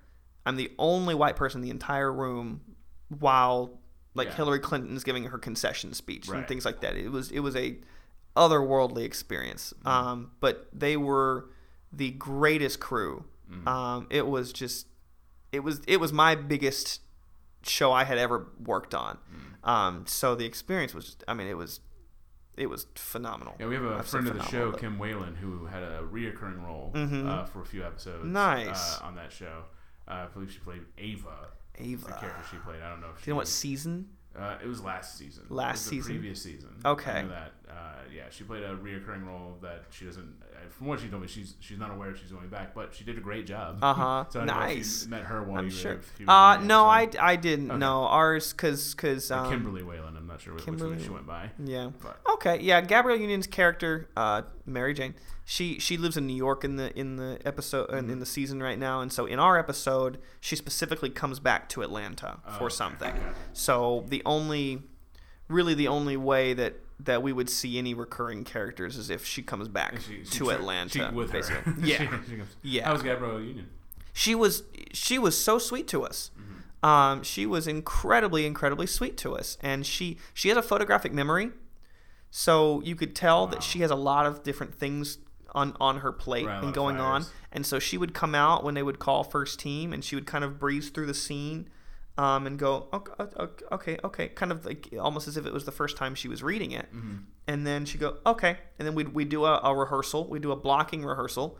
And then all of a sudden they'd fly in second team. She'd go back kind of away. And you're like, I really hope she knows the scene. I really hope she knows where we're at right now. Right. And she'd come back out, and she has photographic memory. She'd come back out and do the scene as if she had written it, I watched your reel, and I know you have scenes on there from there, and I felt like almost and give me if I'm wrong, but it seems like almost every scene, at least in your reel, you enter the scene in some sort of frantic, like whoa, like almost every scene, and I thought it was great. I thought you were so what's funny is for BET, having a gay character is tough. Right. It's a tricky situation for BET. And so I think the whole reason I booked it is because, I spent a lot of time, in Orlando entertainment around Disney and Universal, around dancers, and a lot of time in LA doing shows at gay theaters and just being around the environment. Right. I know how to play a gay man and not show up and go, hey, I can, exactly. I can play a man who is just a human who happens to be homosexual. Yeah. And that's You're a normal person who just loves a guy. Legitimately. And so I can I walked into the room and I just did that. And I think that's why I ended up booking it. Nice. Was because I didn't play anything gay. I just played the guy. Yeah. And so, but I think it's a very fun flavor for the show. No, it's fun. It was great. You definitely added some energy to the scene. Yeah, because the guys they're all super ripped, and they're brooding, really deep voiced, really handsome, just leading men. And there I come, just kind of with like these little little quips all the time, So just like any actor, like I would love to go back. Right. I think I'd be a fun kind of track of a character to add to the show. Your character moves to New York looking for. Right? Yeah, I'm just Luke. Luke is a go-getter. Luke is a go-getter. That's it. So let's talk about what you have coming up. Sure. You have a thing called Project ISIS. ISIS. It's a. I know they were shooting a pitch pilot for it. Mm-hmm. It was fun. So it's a TV series, right? Yeah. I think it was a TV series. Mm-hmm. I think they had like Netflixy interest in it or some Gotcha. form of that. Right. So I got to play a soldier. Oh, I got to play a Delta Force operator, which was pretty fun. Yeah. Anytime you get to do something kind of real like that, yeah. And you also have, I think, Freeman Jones. Yeah. You have a pilot for, which I watched recently. How did that come about? So in a really, really organic, weird, strange way. So there's a friend of mine I made in Atlanta. He's got a pretty good. He came from Vine. Mm-hmm. He does like funny little quick videos, and he grew massively on Vine when Vine got big. Mm-hmm. Well, since Vine's done, he transferred to Instagram. So he still shoots videos the same kind of way, and I did a couple videos with him as an Uber driver, like a crazy Uber driver, and it was fun. It was the first time I had done like sketch anything since like college, basically, and I was like, oh, these are fun, and we clicked really well together. And he was a black guy, but we weren't focused on any of that yet. He just happened to be a black guy. Yeah. And so we just really worked well together. I'm like, dude, like, what if I like write some sketches? And like, would you want to shoot some? And he's like, yeah, I would love it. But I was like, but there's so much happening in our world right now, especially like race related. Like, what if we try and play on that? Like, what if we try and approach it from a funny standpoint and bring both of our perspectives into it and just kind of make fun of everything and laugh with each other? And he was like, I get down with that. He's like, I could kind of like that. So, as such is in the acting production world of any kind, when someone says they're going to do something, 99% of times they don't do it. Right, no, absolutely. I'm going to come to your show. I'm going to send you that script. I'm going to forward your stuff to somebody. We all know how that goes. Mm-hmm. So I pitched him the idea of these sketches, and he's like, sure, that sounds great. I don't totally bet you he went home and didn't think twice about it.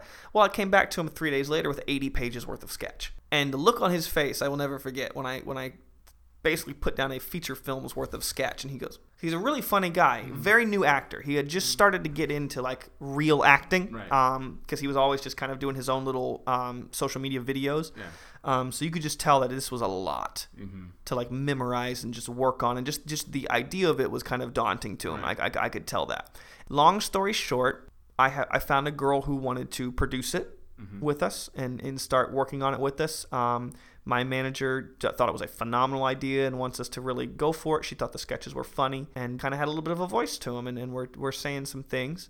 And so enough people said this was a good idea that even though the guy didn't want to really do them with me, my manager basically said, no, you still need to do this. We're going to find you a new partner. Right. And so that's how I ended up really meeting Tyshawn. Right. Tyshawn Freeman of Freeman Jones. Mm-hmm. And I met Tyshawn kind of through that actors group in Marietta, the booking room, but I had never really talked to him. And so we met up, and we read through 5 of the sketches, and he got them, and he thought they were funny, and he had ideas. He was the really the only guy I sat down with who was really bringing ideas to it. Maybe we can do this, maybe we can do that. I was like, yeah, okay, good, I like this. So I ended up moving forward with Tyshawn. We found our producer dropped out, but we ended up finding a new couple who were starting a production company who wanted this to be their first project, really, that they jumped on board with. Right. And we're like, cool, we're going to shoot some sketches. It's going to be fun. So we ended up kind of budgeting out that we could shoot 2 sketches, kind of legitimately. Right. We could really crappily shoot 5, but we can really make 2 look awesome. Right. So that's what we did. So we brought on our director. His name is Brian Tan. Brian, I think he's a genius in, like, I'm one of those people who does not use that word, but like I think he's a genius. But his directing vision and his eye and his style, they are just, I have not seen anybody that I've ever known personally who Right. I think is better. Awesome. It is unbelievable to me what he does. And we had one sketch in the pilot specifically that needed an eye. Mm-hmm. Like it needed like half the sketch is the filmmaking. Right. You know, it's the whole satire is playing off of like a Walking Dead episode or I like assume it's the or first- like the first yeah, sketch, right? like a thriller movie Mm-hmm. basically. Like it's just the reason why everything is scary to us. That is what makes it funny. Right. But we have to believe the environment. We have to believe the world, and that takes a really good director to understand that and be able to pull that off. And Right. we knew Brian was the perfect guy for it. So again, you know, we thought they were going to look cool. We did not expect them to look like a TV show. Like we Right. thought they were going to look cool. Well, Brian got us in touch with a DP named Josh Sademan. Josh Sademan is a phenomenal, just incredibly good DP in Atlanta. I mean, the guy is just so good. And he all of a sudden loved the idea and jumped on board with us at a crazy low rate for what he really usually works on. And Atlanta's like that. Sometimes people in Atlanta just want to work. But long story short, we scheduled 3 days to shoot these 2 sketches. I thought we were just going to shoot a couple sketches, going to be fun. And I show up on the first day of set, and Josh has brought 20 people onto set to help us build this house, this like horror thriller sketch house. And I was blown away. I couldn't believe it. It was 20 people of his close friends who just wanted to work and were free and were free that weekend. And before I'm like, we have a set. Like this is a set. We had 35 people with cast on set. Right. I'm like, this is unbelievable. Right. All these people who just came out to help us. And I mean, that's in Atlanta right now. Mm-hmm. Is this that community of people who just want to help and want to work on stuff. So before we know it, I realized we're shooting on a Sony FS7, Mm-hmm. which is kind of a lower end TV camera. Right. Between Josh and Brian, I mean, it looks like Stranger Things. No, it looks great. Like it looks unbelievable Mm-hmm. for what I imagined. I thought we would shoot it on a 5D, you know, and then to get what it looks like now, we're just like we were just blown away by it. We couldn't believe it. So we were like, we should really pitch this thing. Like we should really talk about this or use this thing for something. So that's how we ended up coming up with the cutscenes, kind of this through line story. Right. To connect the sketches, and that's how the whole idea of like the pilot even happened. We didn't write it thinking we had a pilot. We wrote it as a couple sketches, and it just looked too good, and it came out too funny and too good to say these are just plain sketches on their own. So that's kind of how the whole pilot even happened. It reminds me a lot of Key and Peele. Yeah. Just in the sense of how it tackles race and that I'm not parodying it, but like using that as a way to get that topic to have fun. Yeah, and I mean, we there's so much happening in the world that I don't even need to go into because you all already know about it. And it's just like, as a performer, as a writer, how can you help? How can you do anything? Right. And for Tyshawn and I, we sat down and had that conversation, and we went, I think one of the best things that we can do is just kind of create a show, sure, but see if we can create an energy, a space where people can watch this from anywhere in the world, from any different point of view, where they can watch this thing and go, oh, I'm a part of a larger conversation. Right. Just bring up talking points, bring people together, let people know it's okay to laugh at each other, it's okay to laugh together, to kind of do that together. That's what Tyshawn and I kind of thought was the best way we could do anything to help. And we just love sketch. We like being funny. So that was kind of how that whole thing even started. The whole pilot idea. What are y'all looking? I mean, I'm guessing by now it's probably at least somewhere online for you guys around the time that this episode's released. Yeah, when this episode releases, so at the time that I'm talking about it right now, we're getting it scored. The goal is the end of summer to have it totally set and ready to go. We'll probably do a like a nice kind of premiere-ish film festival-ish type of night with some other filmmakers in Atlanta. And then the idea is we're probably going to go into just the festival route and just see if anyone enjoys us and enjoys the idea of it, and just enjoys the story of it as well, because there's kind of a roommate through-line story that I think makes it It's going to be a lot of fun. really special. Yeah. So at the time that this comes out, The sketches may be online individually. You can check out on YouTube. We'll keep everybody updated if it does happen. Cool. Yeah, it's Freeman Jones TV. Okay. On Instagram, Twitter, YouTube. Nice. Facebook, yeah. So just kind of wind down. Mm-hmm. Is there any advice that for those listening out there that are thinking about moving to LA or moving out to Atlanta? Any advice for surviving those markets that you would give to them? Yeah, it is a shift in your world when you change cities like that. Coming from LA to Atlanta, when you have lived in a city that is so hard to live in, you still have that natural instinct in you. A good handful of Atlanta actors, they'll get sent an audition on Monday and they're going to self-tape it. So they'll go, okay, when's the deadline? Thursday? Okay, I'll shoot this on Wednesday. Okay, yeah, I can get that done then because I work these couple days. Me, coming from the non-stop of LA, I go, as soon as I get it, how many pages is it? 6? Okay, I can do that in an hour. Okay, hey, can you come over and shoot this in an hour? I do not even look at deadlines. Right, when you get sent an audition, the deadline means nothing. Yeah. This is done today. And those are the people in Atlanta who book. Mm-hmm. Because in Atlanta right now, it is not about who sends in the best audition. Mm-hmm. It is about who sends in a good enough audition the quickest. Mm-hmm. And can you be that person? People go, how do I make my agency happy? How do I make my agent like me? Get your auditions in within an hour or two of getting them. Mm-hmm. You will become your agent's favorite actor. Absolutely. If they never once have to think about you getting an audition in. Mm-hmm. That is just a number one. And then obviously find your community. Mm-hmm. Find your people. It's so easy, especially going from LA to a town like Atlanta. It's very easy to land and go, I'm the LA guy, I'm good. Nah, I don't need your guys' help. I don't need your thing. I'm the LA guy. I've done that. I've been there. And just to remember to be a person, right? To just be a human. You are no further in your humanity than anybody else. No, absolutely. And so you are never too good for help. You're never too good to not listen to someone's opinion. That is a big adjustment because there are a lot of people in Atlanta who are very, very new. But bad actors think they're done learning. Mm-hmm.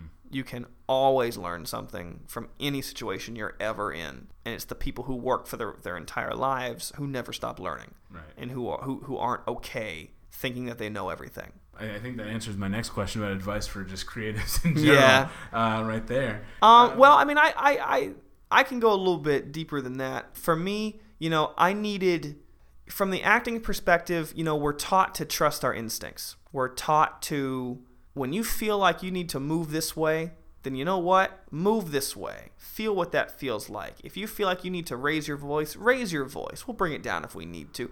When you're taught acting, you're taught to trust your instincts. Our entire career is based off of instincts. Well, I believe full-heartedly that we get those same instincts just in life, in general.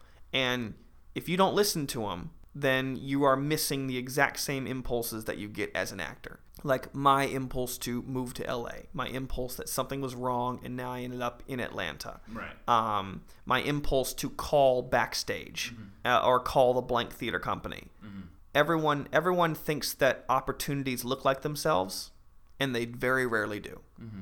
A lot of people don't even know what opportunities look like. Right. Because a lot of people think they're going to look like a Golden Corral buffet, and they don't. Mm-hmm. Opportunities have to be created, and so for creatives in general, find your Atlanta. Like for me, I reached a moment where I had to go and do something. I had to focus and change my shift. Mm-hmm. I had to look in a different direction than I never thought I would. Right. And I feel like everyone hits that moment in some way. And it doesn't necessarily mean move to Atlanta, but I think everyone has something or place that is meant for them that maybe they don't even know exists yet. Right. Absolutely. Yeah. We talked a little bit about Freeman Jones. Is there anything else coming up that you want to promote or you want to talk about? I'm really hoping to hear back from the History Channel. Mm-hmm. They're doing a show based off of an award-winning book called The Liberator about Captain Felix Sparks in World War II. Awesome story. Think Band of Brothers. Right. That idea of a story. Just a phenomenal American war hero, and I got to play him in a test shoot for the History Channel, because they're experimenting with a half animated, half live action version of a show. Right. So think of like Sin City, that kind of idea, but of World War II. Okay. Very cool. So that's what they're kind of thinking.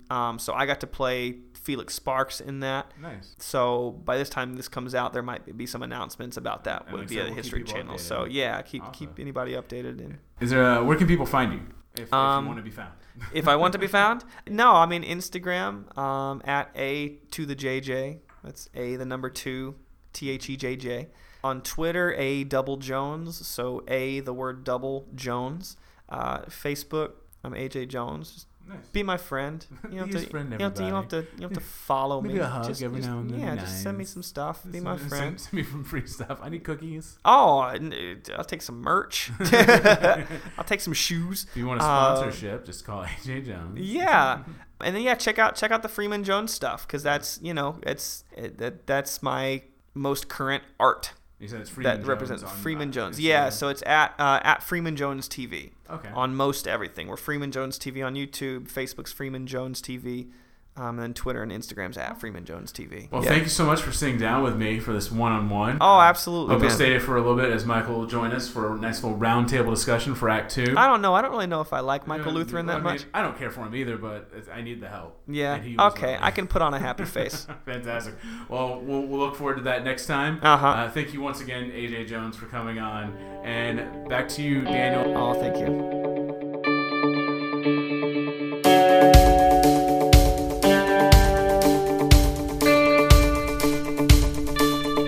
And welcome back. I hope you enjoyed that episode with AJ. He was so much fun to talk to, so relaxed. We had some great jokes and laughs and time with him. We truly appreciate him taking the time out of his trip to sit with us and chat. We hope he had a good time at all the festivals, plays, and stuff like that. And we know he's doing a lot. He actually is helping run a audition taping company where they tape auditions for people to send out to LA. I believe it's called Nova House. So yeah, super excited about that for him. Just a few topics that were kind of touched upon during this conversation that I wanted to kind of bring up. One of the biggest ones, I think, for me was the idea of surprise twists in life. He came to LA looking to live that LA dream, and actually found kind of the LA dream more in Atlanta. And it's one of those things where you truly have to be prepared to accept what's best for you, your life, and your happiness and your career.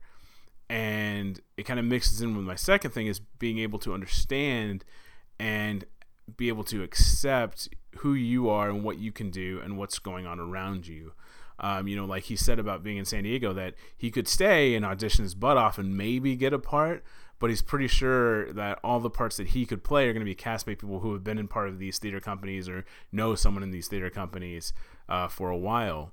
So, having that knowledge and that acceptance and awareness, he was able to make that decision to be okay going to Atlanta. He had lived around that area before, so he was used to it. He knew the area, so it wasn't too bad for him. But it's still knowing that and being able to give up, maybe LA isn't the best place for me. Maybe this place that's having a film boom, I should go there and get my piece of the pie there. And, you never know where your life's going to lead you. You don't know what's going to happen, who you're going to meet. And so being able to just kind of go with it and make sure you're still doing what you want, what you love, what makes you happy and brings you joy, and surrounding yourself with people that bring that to you, but at the same time knowing, well, maybe this path is better for me than this path. And I think that's really important to remember. It's tough maneuvering through life, and you just have to be able to let it go sometimes. If you have faith in a higher power, putting that faith in them, and then still being aware of the opportunities that higher power gives you, is always great. So just keep your eyes open for things like that. Again, thank you to AJ Jones for talking to us. It was a really good conversation. Next week, AJ, Michael, and I discussed the film boom in Atlanta a little bit more, and about like making it outside of LA and what that means. We discuss acting and being creative and writing and developing your own shows, and what that can do for your personal brand and for your continued success moving forward. So don't miss Act 2, our roundtable discussion with Michael, AJ Jones, and myself next week. Before we go, it's been really weird the last few months, really. There's been a lot of things happening, from the fires up in California, Las Vegas shootings, and now another mass shooting in my home state, in Sutherland Springs, Texas, at a church. We try very hard to not be political on this show. We try very hard. Both Michael and I, we definitely have our own political opinions. We have our own beliefs and morals and thoughts about how things should be, or what could help America and the citizens in America. But, we want our podcast to be an escape. We want you to be able to get away from the terror and the tears and the fears in the world and laugh and enjoy a good conversation. And we want to continue to strive to be that. But I also feel like we would not do ourselves service if we ignore the things going around. And if you don't want to hear about it, you don't want to, if you just want to listen to escape, and that's great, and we appreciate your loyalty and your love of our podcast, you can skip this. Please feel free. But there's a problem in this country with this love and passionate defense of guns that, in my mind, I cannot conceive anybody ever needs to own, for personal reasons. Mainly assault rifles that can shoot multiple bullets in under the smallest of seconds. If you're listening and you have a collection of guns, I am not talking about or in anger to anyone that has guns or collects guns. Everybody has their collection that some people may think are weird or not agree with, and that's fine, man. You do you. If you go hunting, I'm not talking about hunting. I am talking about assault rifles and guns made for mass destruction. The Las Vegas shooter owned 33 of those kinds of guns. Nobody, no citizen should ever need that many guns or be allowed to purchase that many, because if you're purchasing that many, you're preparing for something. That's just my belief. We send our thoughts and prayers to those that passed away in Sutherland Springs, Texas, at a church, who were there to be safe and pray and worship and commune with each other. That was just ripped apart in seconds. Now, you can say it's not a gun issue, as our quote-unquote president has said, that it's a mental health issue, but it's both.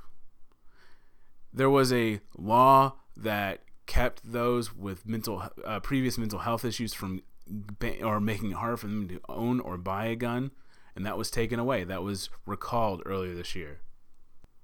Again, political stuff aside, I feel like this is not a political issue. This is a life or death issue. And for those who have lost their lives in Las Vegas, or friends or family that have lost their lives, lost people in Las Vegas and Sutherland and Sandy Hook, I mean, you could just name so many more. It's ridiculous. The facts are there from other countries that banning or making it harder to get guns does lower gun death rates. It's not about taking away your Second Amendment. The Second Amendment was made when muskets took 30 seconds to a minute to reload. And you could only shoot one bullet at a time. I'm not saying take away everybody's guns. I'm just saying we need to be smart about what guns normal, regular, everyday people should be able to own. That's all I'm saying. I'm tired of seeing 26, 58, 100, 30, 13, 10, 5, 4, 3. I'm tired of seeing the news story in the mornings of another shooting. Yes, it's not going to stop all crimes dealing with guns, and people are going to find ways, but you know what? It's going to help. And I'm sorry, I had to get that off my chest. Michael and I love all of our friends. We love all of our family. We love everyone right now listening to this podcast. Even though we may have not met you in person, we love you. We appreciate your value to this society and you living in this world and the friends and family that you care about. And for that to be ripped away because someone with mental health issues and domestic abuse past was able to get their hands on several assault rifles is mind-boggling. And I would not wish that on anybody. I don't think it's worth being able to buy an AR-15 if it's sacrificing the possibility of someone you love or I love. Again, we send our thoughts and prayers to those affected by the shooting in Sutherland, Texas, in Las Vegas, in Sandy Hook, Columbine, the list goes on and on, North Carolina. We love you. We're thinking about you, and we hope this pushes some kind of change. We hope, and we hope it's the last time we have to scream about it.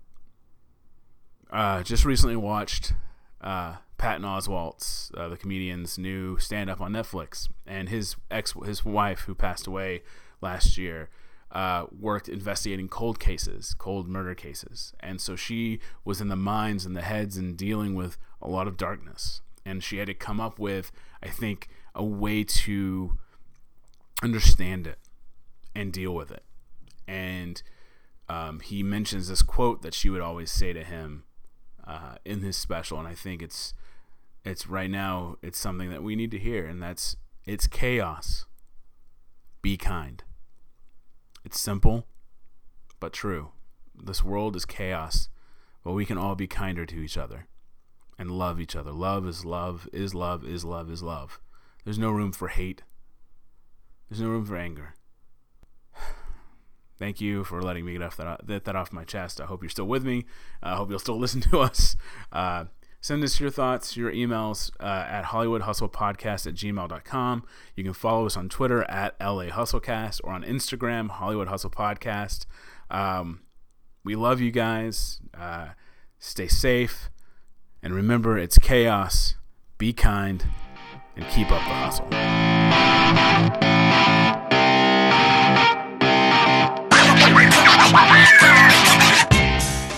This episode of the Hollywood Hustle Podcast was hosted by Daniel Tuttle and produced with Michael Lutheran. Kel Torados is our sound engineer, and Mike Tobias edited our website. For more information about the show, please visit our website at hollywoodhustlepodcast.com.